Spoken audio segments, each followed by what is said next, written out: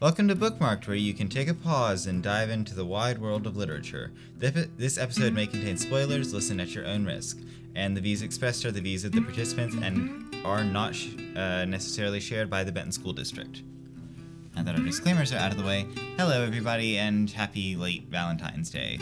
So sorry we couldn't get this out sooner, it's been a crazy couple weeks, but we're here now and we are going to be talking about A Heart on Hold by Sarah Bernard. So this book takes place in Arkansas in a fictitious town called Altrose, which I thought was an interesting locale. It never really specified where it was, you know? Yeah, I actually, funny enough, I Googled it. I was like, I wonder if this is a real town, and I'm like, and it mentions Sunset Rock, and I was like, I just kind of like looked those up, and I was like, oh, it's fictitious. Oh, I was like, dang. I was like, that's really cool. Miss Kaiser and I also looked it up, and the only clue it really gave us was one sentence at the start of the book that said the wind blowing down off the Ouachita Mountains. So it's like bottom left portion of Arkansas somewhere. Yeah, but probably closer to the Delta because of all the farming. Yeah, and it talks about, and like, just like it seems like the routes, like obviously the routes are longer because it's a Civil War era, about going to Little Rock, and it kind of, to me, made the implication that they were going more north. So I was like, oh, that makes sense, more southwestern. Yeah, it's definitely very interesting. I also thought the dynamic of the town was... it almost felt like a Wild Western town. It really did. It really did, just because of the saloon and just like all of the wild drunk saloon dude. Oh my gosh. That was very interesting. Yeah. Well, seeing how it is Valentine's Day, we obviously chose a romance. And so this story features... Okay, so it starts off with two main characters, and then eventually we get four-ish main characters. So the first two main characters are Charlotte and Sanderson. Charlotte Adamsland and... which is later Redding. Because she marries... like, almost, like, 2 or 3 chapters later, it's already Redding. Because her and Sanderson get married because her and Sanderson have been, like... I guess, like, eyeing each other since they were kids. Because, like, it talks about how they've known each other for a long time and, like... whatever, and like it was super expected of them, which is very much a contrast to Sanderson's brother's Jackson wedding. And yes, okay, so real quick, we start off with Charlotte and Sanderson, but then later the story introduces a Romani family, the Divas, and their daughter Minerva. They eventually make their way over from England to the New World and find Sanderson's brother Jackson, and Minerva marries Jackson, which is causes a stir in her family because he's what's known as a gajo, which is the Romani term for an outsider who is male. And I apologize if for any listeners who might be Romani and speak the language, because I know that I'm botching these pronunciations. I mean, yeah. So yes, Sanderson and Charlotte, everybody knows it's going to happen. It's very organic and all that. And then you have Jackson and Minerva, who Jackson's just like, hey, you're pretty. You're healing my brother. I love you. Let's get married. Yeah, it was very out of the blue, but it makes sense for the time period because, this is set in the Civil War. So, like, he could die tomorrow, especially since he's in there seeing Sanderson and, like, communicating with him, which actually turns out later to be a bit of a problem. It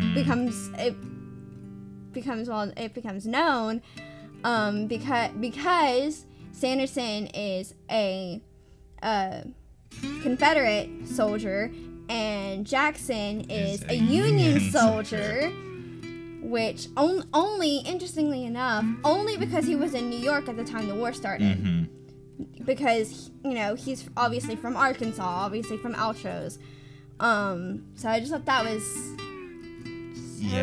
that reminds me of something I read in history class about two brothers at one battle in the Civil War. There were lots, so I don't remember which. But anyways, they were on opposite sides, just like Jackson and Sanderson. But whereas Sanderson in the book takes a bullet for Jackson, they took aim at each other and shot each other and killed each other. Wow, okay. Ooh. So I was just like, huh, that's interesting reversal there. And another thing is like, we kind of joked about how there's so much death in this Oh my book. gosh. Yes. It was crazy because this is a time when like there wasn't like vaccine for flu or smallpox. And smallpox was still a big thing, which ended up taking out almost all of Minerva's family. Oh yeah, she was the only one left. Yeah, all of her family, and almost took out Jackson as well. Yeah, because he kind of had it because when they threw off the Union soldiers by burying him and saying Sanderson was dead with smallpox, but. Well, okay, Jackson didn't have smallpox. He just kind of had a cold that turned into pneumonia. But yeah, That's true. Yeah. But he was also nursing. That cold worsened because he spent so much time trying to nurse Minerva back to health. And the influenza was a big thing because that killed Charlotte's mom and little sibling. Sister. Yeah. Oh. It was baby sister. And little sister, which just left her and her dad. Mm-hmm. So that was really so sad. It's just everybody's dead. Yeah. And so like we said, Jackson dies, and ugh. It was just so bad. One thing I'm dying to talk about is Cotton. He is, oh my goodness, yes, he's the cutest. So Cotton is he's mixed. His mom was English and his dad was Native American, which his mom might not be might be an is. We don't. This book is a series, and so I feel like that comes into play later. Yeah. But his mom leaves him a spoon during the book. But anyway, he just kind of shows up. His mom accidentally leaves him in Altro's, and he gets taken in by a slave. And then when that slave gets sold to somebody who's going to Texas, he's kind of stuck. Mm-hmm. And so they call him Cotton because he was found hiding in the cotton fields. Yeah, because the slave girl, her name started with a T, and I can't remember it for the life of me. It's like Talitha, I think. Yeah, she told him, okay, if you see any white people, just hide in the cotton and pray they don't see you. So he just kind of shows up at Charlotte's school, outside the window doing lessons. That was so cute, and like, he would draw in the dirt beside the schoolhouse, and one thing about it was his favorite letter is Q, which is adorable because later Charlotte's dad and Cotton build her and Sanderson a house, and Charlotte's dad can't write.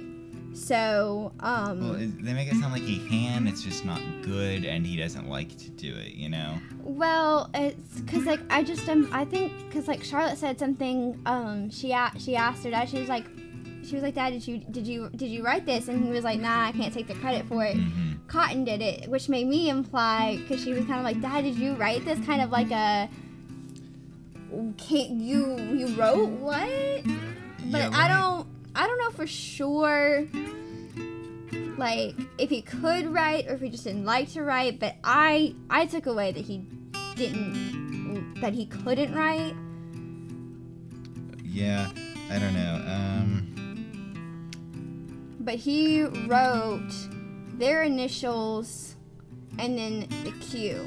Yeah. And it was so cute because he was just like, I wrote the Q because it's my favorite letter, and I was like, that is just so cute. He just melts your heart. And yes. then you have the French guy who starts giving him flack about being half Native American, and it's just and so just basically all the people being nasty to him because of that, and it's so nice to see their the main character's response to that, which was definitely atypical for the time, because most white people back in that time would not have defended him like they did, or really taken him in like they did. And I love how Charlotte's dad, George defends him and is like, he's my son, and I was like, oh my gosh, Yeah, I was know. like, oh, he like, Charlotte's family is accepting him. I was like, that's so precious. Yeah, which was, like I said, might not have been historically accurate, but it was definitely great for the sake of the story. Yes. So, let's see. What did you think of the whole Sanderson being gone for so many different shifts? It was actually kind of unexpected. I didn't think, like, I don't really know that much about wars or anything like that, especially not, like, Civil War. But I didn't know about, like, all that coming and going that seemed to be happening. Mm-hmm. I was like, oh, this is interesting. And it was nice that while he was sick, they allowed him to come back so that Charlotte could nurse him to health in their house that he built, which was frustratingly took over by Union soldiers. Yes. Oh. Nasty Union soldiers. I was like, okay, I think it's important to talk about that too, because history is written by the winners, and so we obviously today we look on the Union as the good guys, which they were. From an overarching standpoint, yes, slavery needed to be gotten rid of and all that good stuff, but the individual Union soldiers were not angels. And they were, I mean, there are multiple times in the book where the Union soldiers are portrayed as the bad guys, because in all reality, in some instances, they were. They were nasty to Outros because they were like, they weren't even paying anymore. They stopped paying because obviously they're in the South. Arkansas was Confederate, so the currencies, because the Confederate wanted to have their own currency, and so there was some currency issues, and they just stopped paying. And then when this owner of the bar just got fed up with it, they were just like, okay, and they shot him and strung him up, and which kind of reminded me of a lynching. Yeah, I mean, it was deserved. He was kind of rude. He was nasty, but I was like, really? That's just I know. No. Well, and then you have the Union soldiers. Were they? Yeah, they were Union soldiers, weren't they? Who tried to rape Charlotte and then kidnap those kids. And I'm just like, I mean, granted, they were deserters at that point, but again, you can't. Yeah, it's important to remember there are two sides to every story, and that the Union soldiers were not all nice people. Yeah, and they had burned down at least a couple houses. Tried to burn down Charlotte and Sanderson's house, except that it was made of stone. It was made of stone, which was really and Sanderson made two paths, because they were paths on the woods, to one that led to a cave that her and Cotton hid in when they came, and one that threw the soldiers off, which was and so brilliant. He carved a sign into the tree. He said, "All right, Charlotte, this sign means go right, but when you see it, I want you to go left." And so the Union soldiers saw the sign and went right and completely ignored them. Which, speaking of Union soldiers, let's talk about that little bit at the beginning of the book where Sanderson sneaks out in the middle of their first night to do something with the Union soldier. That was so weird. I know. It mentions, it talks about Sanderson having a blinded, not blindfolded, Union soldier, and I guess he went out into the middle of the woods and disposed of him. It doesn't really tell us, but it's really weird, and doesn't really flow with the rest of the story. So I don't know what that was. If any of y'all, it may have something to do with one of the later books. Yeah, it might. Because it's a series. Yeah, but I don't know. Especially with it being series, I halfway want to read it because this was a really good book, but at the same time, I also kind of don't, because I'm like, no, just let them have happily ever after and move on. Yeah, because we can obviously I'm like, okay, I'm just gonna interpret, because at the end of the book, they're not for sure, they're not home yet. Yeah, or no, they're just they're still in Arkansas, but yeah, they're close to the Mississippi. They're close to the Mississippi River, so they've got a good little ways to go, which poor Minerva's probably not making anytime soon because she just gave birth. Yeah, that's rough. So yeah, so I was like, I'm just gonna imagine that they made it home, and I'm like, and that extra, because there's a couple bedrooms and the loft in their home. We'll be like, okay, Cotton gets the one bedroom, and Minerva and the baby get the other, and they they went home, and it's all good, and nothing else tragic happens. I know, we just, after all, because Minerva's whole family died. Well, okay, so Minerva's mother gets burned at the stake. The rest of her family dies from smallpox. Jackson dies, and then it's just one person dying after another, and I'm like, just let's stop dying, people. So anyways, that's interesting.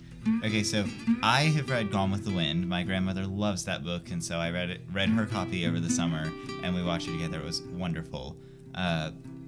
And so I thought it was interesting, since both of these books take place in the Civil War. I kind of wanted to compare them. First big difference I noticed was, obviously Arkansas and Georgia, but then Altrose is kind of a small, very small hick town. town. I hate to use that term, but it kind of is. It really is. There's not much there. Whereas where Scarlet grows, Scarlet and Charlotte, I'm so going to get those mixed up. Whereas Gone with the Wind takes place in a much nicer plantation town, basically, and so that was interesting. And then I kind of thought it was interesting with Scarlet and Rhett. Scarlet's always kind of in between husbands until Rhett finally catches up with her, whereas with this, Sanderson, the guy, is constantly going off to war, and so it's just they never can quite seem to meet up until the very end. And then obviously, for those of you who read Gone with the Wind, it doesn't quite end like A Heart on Hold did. Okay, so what were your what did you think of the Irish lady? She was, since we don't really see much of her, we can only grasp from what, her little interaction with the main characters. She's so nice. It's really weird when you think about a stereotypical Irish, that may not be. Yeah, but I don't know what the Irish stereotype is per se. Yeah, well, like a lot of drinking. Like that was a big thing when the Irish people came over to the States. Yeah. So I remember talking about this in history. When Irish people came over to the States, it was just like, they're like a bunch of drunks all the time. Yeah. And and I see them as like, I am Irish, of Irish descent. So like kind of like loud too. Mm-hmm. It's like, well, my family's loud, so like I'm like, yeah, probably loud. So it was just interesting that she was so nice, because all of these other people have been kind of rude, except for the people on the boat that Charlotte gets on. Like the people on the hospital boat were extremely nice, and they were Union. Yeah. And she made note that she was from a Confederate state, and I was like, ooh, is this gonna turn out bad? Well, yeah, she was like, sweetie, you're getting on a ship full of men, and you are a woman who is alone. I'm just like, I honestly thought that was going to go a completely different direction. Me too. I was like, oh no, this is going to go so bad, especially from her being from a Confederate state as well. Yeah. I was like, ooh, this could be bad. But. Yeah, so, I don't know. Fortunately, it did not turn out very badly. I will say, after she, whenever she goes up to the camp and finds out that Sanderson is dead, air quotes around that, somebody made some comment to her in the street about, oh, so you're a widow now. I thought that was the guy I didn't quite realize that was a drunk person. Right when I read that sentence, I thought it was the guy from the ship, and I was like, no, please do not marry him, because you still have a husband. I was like, ooh. And so anyways, it just turned out to be some drunk idiot, which, again, I also thought that was going to end very badly. But there were a couple moments you were like, oh, is this going to turn out bad? And it was like, nah, never mind. I'm like, whew.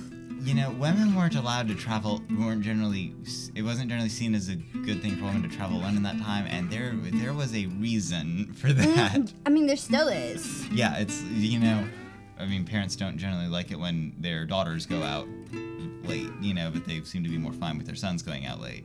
But anyways, yeah, that was interesting. Okay, so what did you think about the Divas with all of their different languages? I thought that was very interesting, because that's, especially here in Arkansas, that's not something we see a lot of, just because, we're so ethnically homogenous. Whereas they, like it mentions, they sang a song in a, mix of Spanish and Russian, and they would just say something in Hungarian and then switch, and then their grandmother would yell at them in Russian, and then they'd switch to Roma or Romani, and then sometimes they'd be in, and I'm just like, I thought that was very interesting, because that's not an experience that either of us really have. Yeah, we've got that Spanish English, because there's obviously a lot of kids that speak Spanish, but nothing else really. Well, yeah, and then that's a significant minority in our school. It is a minority. That is, it's like a handful of kids. So it is very interesting that was so. There were so many different languages, and like that they came all the way from England to Arkansas of all places. They ended up in Arkansas. I was like, Yeah, that it's just just like seems most really immigrants, interesting. especially in that time period, stopped in New York. It's like yeah. Okay, and then also, what did you think of the author's choice to include the Romo or Romani words? When I read it, because it's got that little bit of like a It italicized it. Yeah, it italicized it, and it had a little bit of it, like a dictionary before, like right before, at least like I don't know if it's on the if I don't know if it's a hard copy because we both read it online, but I was thrown off when it started this like completely switched POVs, and I was like, I didn't know where it was. Anyways, yeah, but I thought that was very interesting. I will say I did have to reference the dictionary a couple times for some of the words, like dajul for father, but then others of them that looked a lot more like Spanish, like sí. I knew what those were because I'd studied Spanish. And I had picked up, I'm like, some of them I just really interpreted it because I've exposed myself to several other languages, so I just started I just kind of like read through it and could pick up on most of what it meant, and from because I've watched some videos on Romani culture because I've just come across them on YouTube, and I was like, oh, okay, so I understood it, so I just kind of went with it. I did read through the little dictionary thing at the beginning, just for reference, and I was like, okay, so I kind of understood and just kind of flowed with it, and it was interesting, and it was nice because it was like a kind of exposure to a different culture. So yeah, it was very interesting to get to see that, because a lot of authors I feel like would have kind of glossed over that, and then also all the other languages that they were speaking. For sure. So anyways, those are our thoughts on A Heart on Hold. For any of y'all who have studied are Roma or Romani or have studied that culture, we'd love to hear your thoughts. If you've read the rest of the series, we'd love to hear it. Yes. And so yeah, this has been Bookmarked. Thanks for listening, and we hope to catch you next week. Music by Fez Leon Studios. Thank you.